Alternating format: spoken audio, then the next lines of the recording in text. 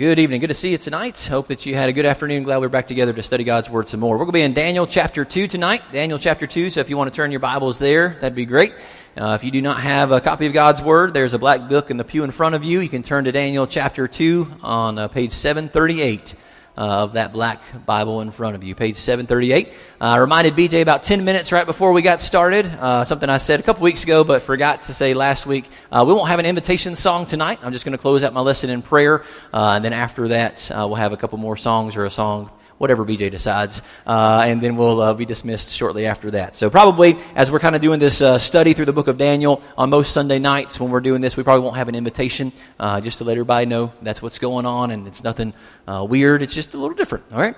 Daniel chapter 2 is where we're at, and we've already noticed, of course, in Daniel chapter 1 and the earlier part of Daniel chapter 2, a couple of different emphases. That's not a word, but a couple of different things that the Bible, the story is emphasizing. First of all, that God is in control even when it seems like He is not. God is in control even when it seems like He is not. And secondly, and amongst maybe other things, Daniel is showing us a different way to rebel. It's not a violent rebellion that he's leading with himself or even with his friends, but he is definitely rebelling against the things that are ungodly in his life, in this kingdom that he's a part of. Last week, you remember hopefully, the early part of Daniel chapter 2, the king, Nebuchadnezzar, he has a dream, and he says to all the wise men, all the dream interpreters, everyone who's supposed to be able to tell him these things, hey, come and tell me what my dream means.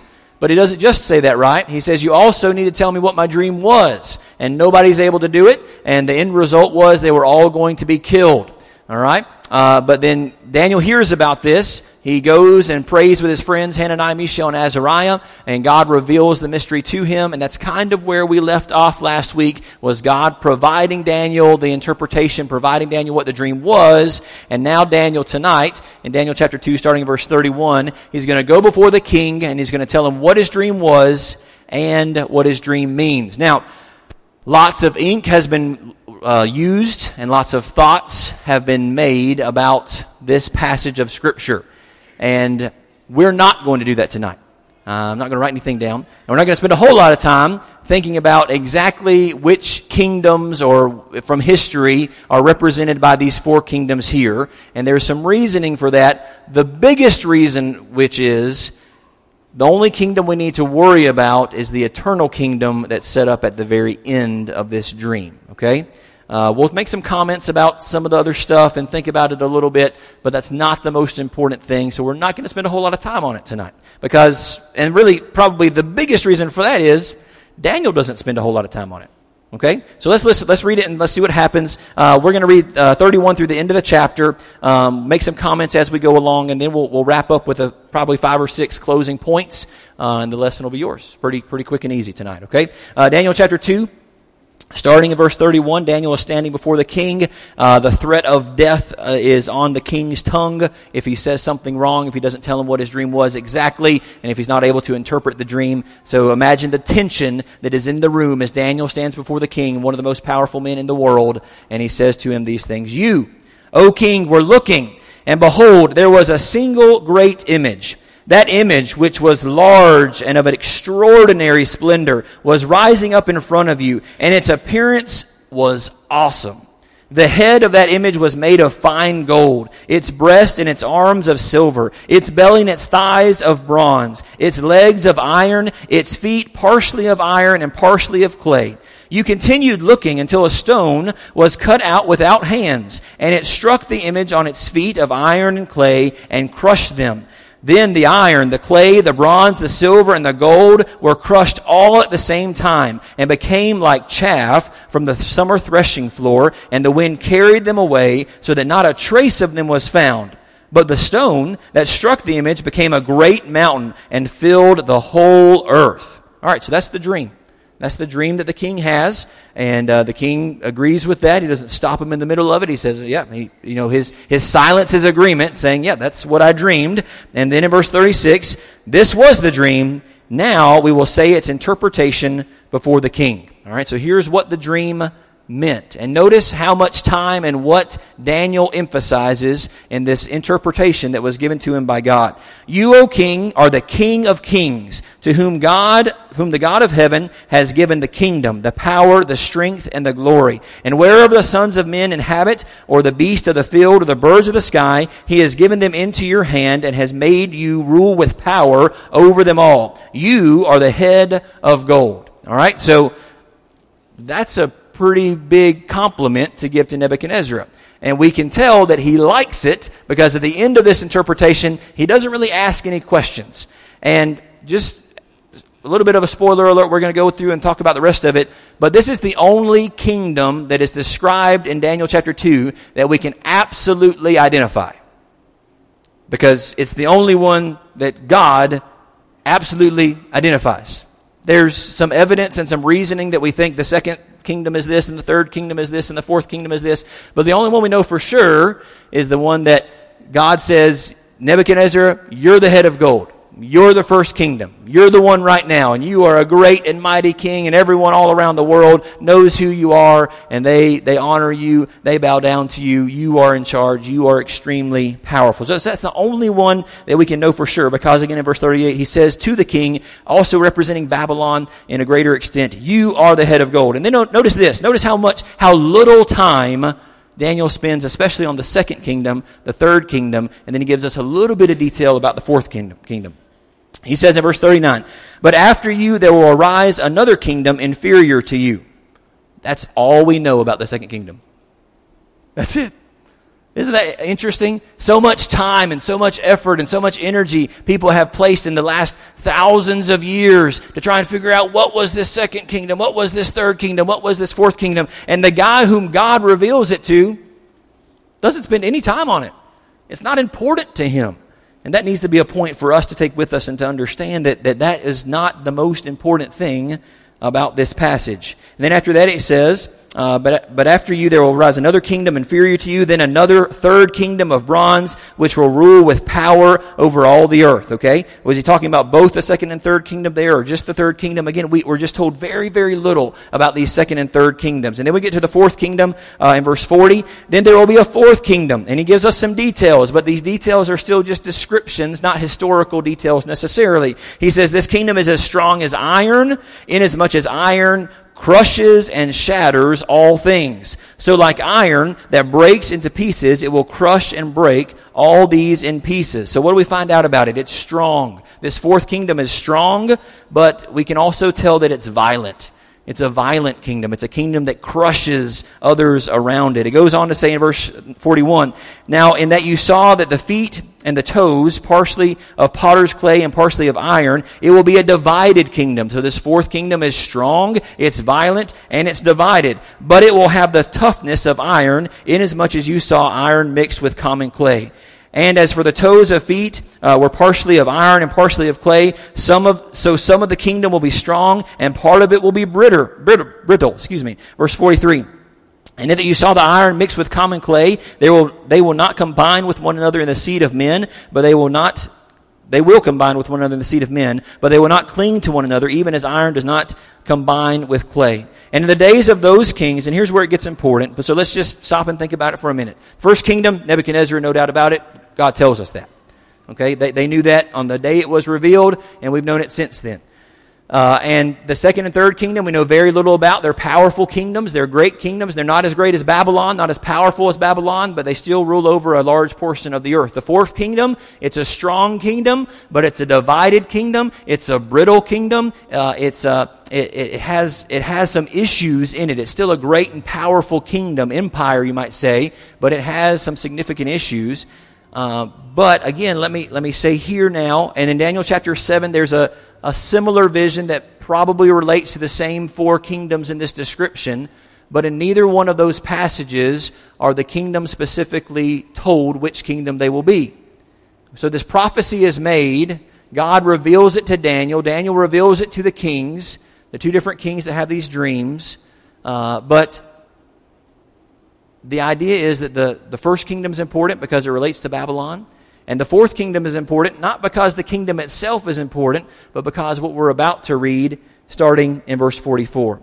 And it says, in those days, in the days of this fourth kingdom, in the days of those kings, the God of heaven will cause a kingdom to rise up which will never be destroyed. And that kingdom will not be left for another people. It will crush and put to an end all these kingdoms, but it will itself stand forever. Inasmuch as you saw that a stone was cut off out of the mountain without hands, and it crushed the iron, the bronze, the clay, the silver, and the gold, the great God has made known to the king what will happen in the future. So the dream is certain, and its interpretation is trustworthy. Now we're going to make some points to carry with us and hopefully to help us understand some things going forward here in just a minute. But this is the interaction between, the king has made this promise, this declaration. He's made a threat. Hey, if you can't tell me what this dream means, you're dead. And everybody else, all the other wise men came forward, and what could they not do? They couldn't tell what the dream was. So the king made the proclamation, hey, go kill them all. Daniel finds out about it. He begs for a little more time. He gets a little more time. He prays. God reveals it to him. And this is it. This is the king's dream. This is the interpretation. Notice again what it says. It says the dream is certain and its interpretation is trustworthy. Daniel says, God says this was your dream and this is what it means. So beyond the shadow of a doubt, in Daniel's mind, and we'll see here in a second, in the king's mind, and therefore it should be in our mind, this is what the dream was, and this was its interpretation. Let's notice King Nebuchadnezzar's reaction in verse 46. He fell on his face and did homage to Daniel, and said for them to present him an offering and fragrant incense. The king answered Daniel and said, truly, your God is a God of gods and a Lord of kings and a revealer of mysteries, since you have been able to reveal this mystery. Then the king promoted Daniel and gave him many great gifts, and he made him rule with power over the whole province of Babylon, and the chief prefect over all the wise men of Babylon. And Daniel sought of the king, and he appointed Shadrach, Meshach, and Abednego, his three friends, Hananiah, Mishael, and Azariah, over the administration of the province of Babylon, while Daniel was at the king's court. So here is when we see Daniel and his three friends promoted to extremely powerful positions because God was able to use him because Daniel was there at that given opportunity. Now here's some points that we need to take with us, okay? Again, the text here and in other places where there are similar passages, God in the Bible does not explicitly tell us the identity of the different kingdoms. We're able to look at Scripture. We're able to look at some secular history. We're able to compare and contrast and say, this seems to fit here and this seems to make sense. So we're able to perhaps figure it out, but we can't know for certain because God doesn't tell us for certain. Now, most people who have studied this and spent a whole lot more time studying it than I have, for a long, long time, most people have agreed that these were the four kingdoms. Babylon, absolutely the first kingdom. The Medes and Persians, which were very closely related and very quickly in succession kingdom or kingdoms, they represent the second kingdom. The Grecian Empire, or the Empire of Greece, would be the third one, and Rome would be the fourth one. Okay, now we would tend to believe that because we would think as Christians, we think that this everlasting kingdom, which is represented by the stone which crushes all the other kingdoms, we would think of that as Jesus and the church, right? So recently, over the last probably 20 or 30 years, some in scholarly Bible study, okay, some people that spend a whole lot of time looking into Bible study, and if you talk to these people, a lot of scholarly Bible students, okay, those are people who look very, very deeply into the languages and very, very deeply into to a lot of different ideas. They've come up with some different ideas about what it is or what these four kingdoms are. I would caution you to be careful when you talk to people like that, because a lot of them are very theologically liberal. When I say theologically liberal, I don't mean like they clap in church, okay? I don't mean that. I mean when I say theologically liberal, they may not even believe in God.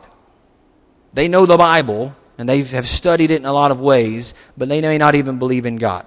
So we have to be careful just because someone is a Bible scholar, someone who might teach at a large university or even a secular university, just because they claim to and probably do know a great deal of the Bible, doesn't automatically mean they have the faith that the Bible is real.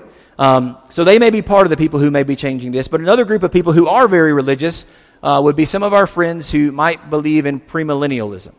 Okay? And here's why that for a long, long time, perhaps even for centuries, most people thought that the kingdoms were Babylon, the Medes and the Persians, Greece, and Rome. Most people thought that for a long time. But people who are premillennialists might think or have to kind of change it in their minds to say, well, okay, so let me back up.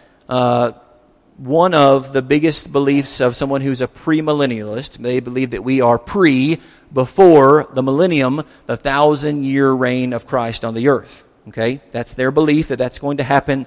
I don't believe the Bible teaches that, but some people do.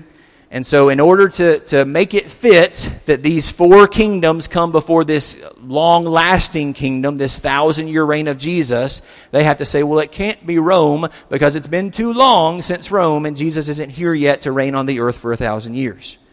So I think that's where some people, scholarly people in particular, but maybe even some of our religious friends are starting to change their mind that these 4 kingdoms don't end with Rome.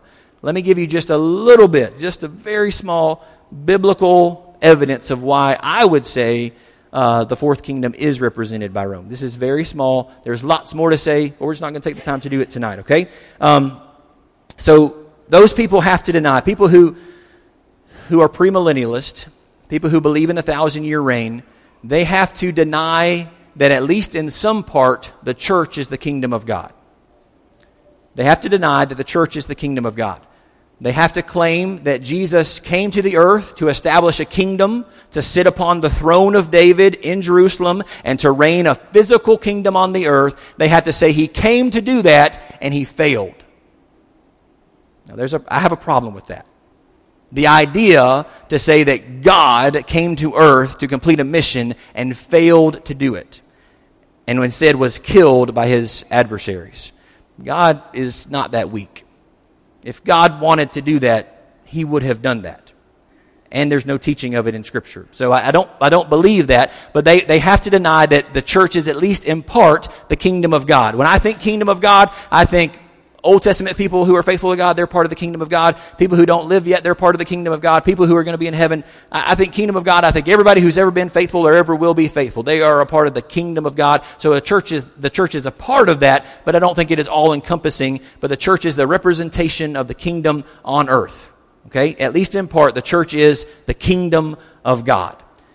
But people who would deny that Rome is this 4th kingdom that's represented here in Daniel chapter 2 would have to deny that the church is at least in part the kingdom of God. Here's just a few verses. Turn back to Daniel chapter 2 and verse 28. Daniel chapter 2 verse 28. This is right before Daniel begins to tell the king what his dream was. And it says in Daniel 2:28, however, there is a God in heaven who reveals mystery, and he has made known to King Nebuchadnezzar what will take place in the last days. Those 2 words are important. These things will take place in the last days. This was your dream and the vision of your head while you were on your bed. Okay, so Daniel says this dream, and we've just had the revelation of the dream, the 4 kingdoms, and in the 4th kingdom there is establishment of an everlasting kingdom. This is what happens in the last days. That phrase is important biblically. So that's Daniel chapter 2 and verse 28. If you go to Joel chapter 2 and verse 28, I'm not going to take the time to turn there. Write it down. Read it later if you want to. But in Joel chapter 28, we have a prophecy that in the last days, God will pour forth his Spirit and people will be able to prophesy and do other such things. So in Daniel chapter 2, verse 28, in Joel chapter 2, verse 28, we have prophecies about the last days. In Acts chapter 2, what happens in Acts chapter 2? The day of Pentecost. In Acts chapter 2 and verse 17, Peter, when he's talking to the people who think that the people who are speaking in tongues, the Christians who are speaking different languages, they say, oh, these guys are just drunk. He says, no, these guys aren't drunk. This is what Joel prophesied would happen in the last days. Daniel 2, King, God has told you what's going to happen in the last days. Joel chapter 2, here's what's going to happen in the last days. Acts chapter 2, hey, it's the last days. That's why these things are happening. And then in Hebrews chapter 1 and verse 2, it says that in these last days, God has chosen to reveal himself through his Son. So the days of Jesus are described as the last days. Daniel chapter 2, the king is told, what I'm about to tell you about this dream is going to happen in the last days. That means that this kingdom that is going to be established, that is an everlasting kingdom that defeats all other kingdoms, it will happen when? The last days. Jesus is alive on the earth during the last days. Acts chapter 2, Peter says these are the last days. So there are just 4 verses that I believe alone probably help us to understand that Rome must be this 4th kingdom. There are other reasons. There are historical reasons. If you look at the government and the dividedness of the Roman Empire, towards the end of the reign of the Roman Empire, they had a capital in Rome, in Italy, and they also had a capital in Turkey. So they were literally a divided kingdom. They had 2 kings, but they were one empire. Historically, they did that. Okay? In Constantinople, I believe, is where it was. So even historically, there are reasons to understand and interpret that this is what it would have been. But, again, all of that doesn't matter in the big picture. I don't care what the 2nd kingdom was. I don't care what the 3rd kingdom was. I care about the kingdom that was established that will outlast all other kingdoms. And we would say and we would believe that Jesus is the one who established that kingdom. And as Jesus said, as we said earlier, Jesus was alive during the last days. And then we read in Mark chapter 16, verses 15 and 16, and then eventually verse 18, when when Jesus is talking to his disciples, who do the people say that I am? Some say this, some say that. Who do you say that I am? Peter says, you're the Christ, the Son of the living God. And then in verse 18, you are right, Simon Bar-Jonah. Flesh and blood did not reveal this to you, but my Father who is in heaven. And I say that your name is Peter, and upon this rock I will build my church, and the gates of Hades will not overpower it. Very similar language to what Daniel says about this everlasting kingdom. Jesus says about this everlasting church. The church and the kingdom are related. They're the same thing. We need to understand that and appreciate that. Other things that we can think about when it talks about this rock. God is often this rock that's going to come in and crush the statue. God in the Old Testament is often referred to as a rock. The rock of my salvation, the rock of my that I lean upon, he's steadfast like a rock. Jesus also is described as the chief cornerstone, and he's also described as a rock. In Psalm chapter 2 and verse 9, it says the Son of God will crush the nations, just like in Daniel chapter 2, it says this rock will crush the nations. In Psalm 118 and verse 22, it says that it's quoted in Luke chapter 20 that the chief cornerstone, whoever falls upon it or whomever it falls upon, will be crushed or will be broken. There's too many connections in Scripture for us to understand that this kingdom is anything other than the church, and that it was established in any other time other than by Jesus. Here's some points for us to really take with us, though. From Daniel chapter 2, these 4 kingdoms. Powers of human hands will fall and will fail. Any power of human hands, of human might, will fall and will fail. There has never been a kingdom of man that has lasted forever. And there never will be. There's never been a power, a nation, an empire of man's strength that will last forever. That was true in the past. It is true today. It will be true in the future for as long as the earth stands. But there is a power, there is a kingdom, there is an establishment made by God that will last forever. God's eternal kingdom will not fall and will not fail. When I think about Daniel here in chapter 2, I think about Esther. Remember when it says about Esther, who knows if for such a time as this you've come to this position to be able to save your people. I truly believe that God is at work, and Daniel is in Babylon as a slave for a reason. To reveal this dream not only to the king, but through God's inspired word to reveal it to us so that we can appreciate God's timing and God's power even more. Notice one thing about Nebuchadnezzar, okay? In verse 47 of Daniel 2. It says, the king answered Daniel and said, truly, your God is a God of gods and a Lord of kings and a revealer of mysteries, since you have been able to reveal this mystery. What does the king, this very, very powerful man, say about God? He's a God of God. He is awesome. He must be extremely powerful. But you know what Nebuchadnezzar does about his life? He doesn't change anything.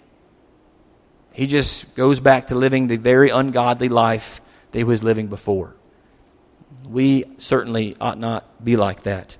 And then turn your Bibles lastly to Galatians chapter 4 and verse 4. Galatians chapter 4, and let's read verse 4, and then we'll make one more comment and it'll be yours. Galatians 4:4. It says, but when the fullness of time had come, God sent forth his Son, born of a woman, born under the law. when God, at the proper time, when time was full, at the right time, God sent forth His Son. Have you ever wondered why Jesus didn't come today? You know, we've got so many opportunities for communication. If God showed up in the flesh today, by tomorrow, everybody would know about Him, right? So why in the world show up 2,000 years ago where it has taken years upon years upon years, and there are still people here on earth who don't know who Jesus is?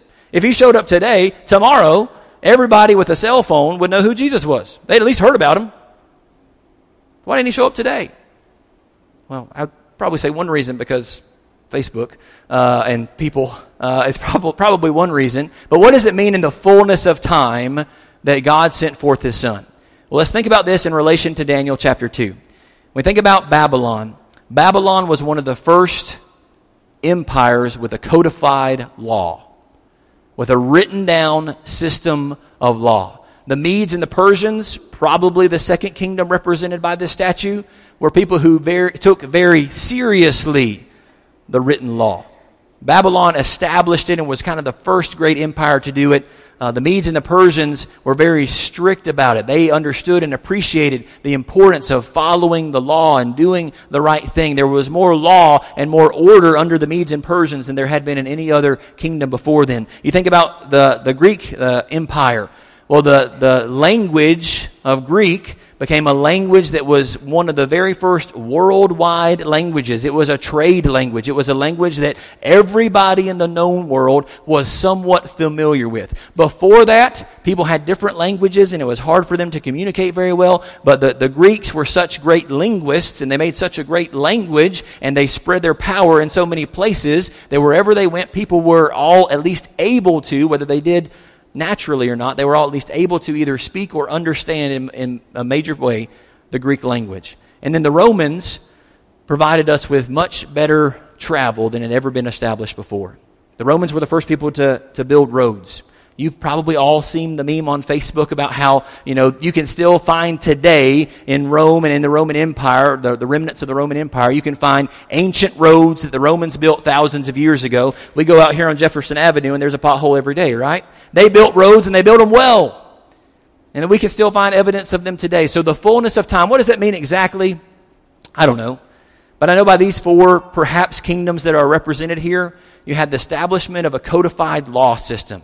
You had a kingdom, an empire that took law very seriously, which would be important for someone to come and say, hey, here's what I want you to do. Here's what I need you to understand. And not only did they, I know like the Jews, they had a codified law and they took it very seriously, but the Medes and the Persians, the Babylonians, they spread it much more deeply and far-reaching than the Jews were able to. Thirdly, you had a language that was common, so the spreading of the Word of God would be much easier. And fourthly, you had the opportunity to travel more easily. And then another point to make is you had Roman citizenship. You remember Paul, he's certainly in the New Testament, I would dare say perhaps ever, the greatest missionary there's ever been. Why was he able to travel so freely all over the known world? Not only because of the roads and the boating systems, but he was a Roman citizen.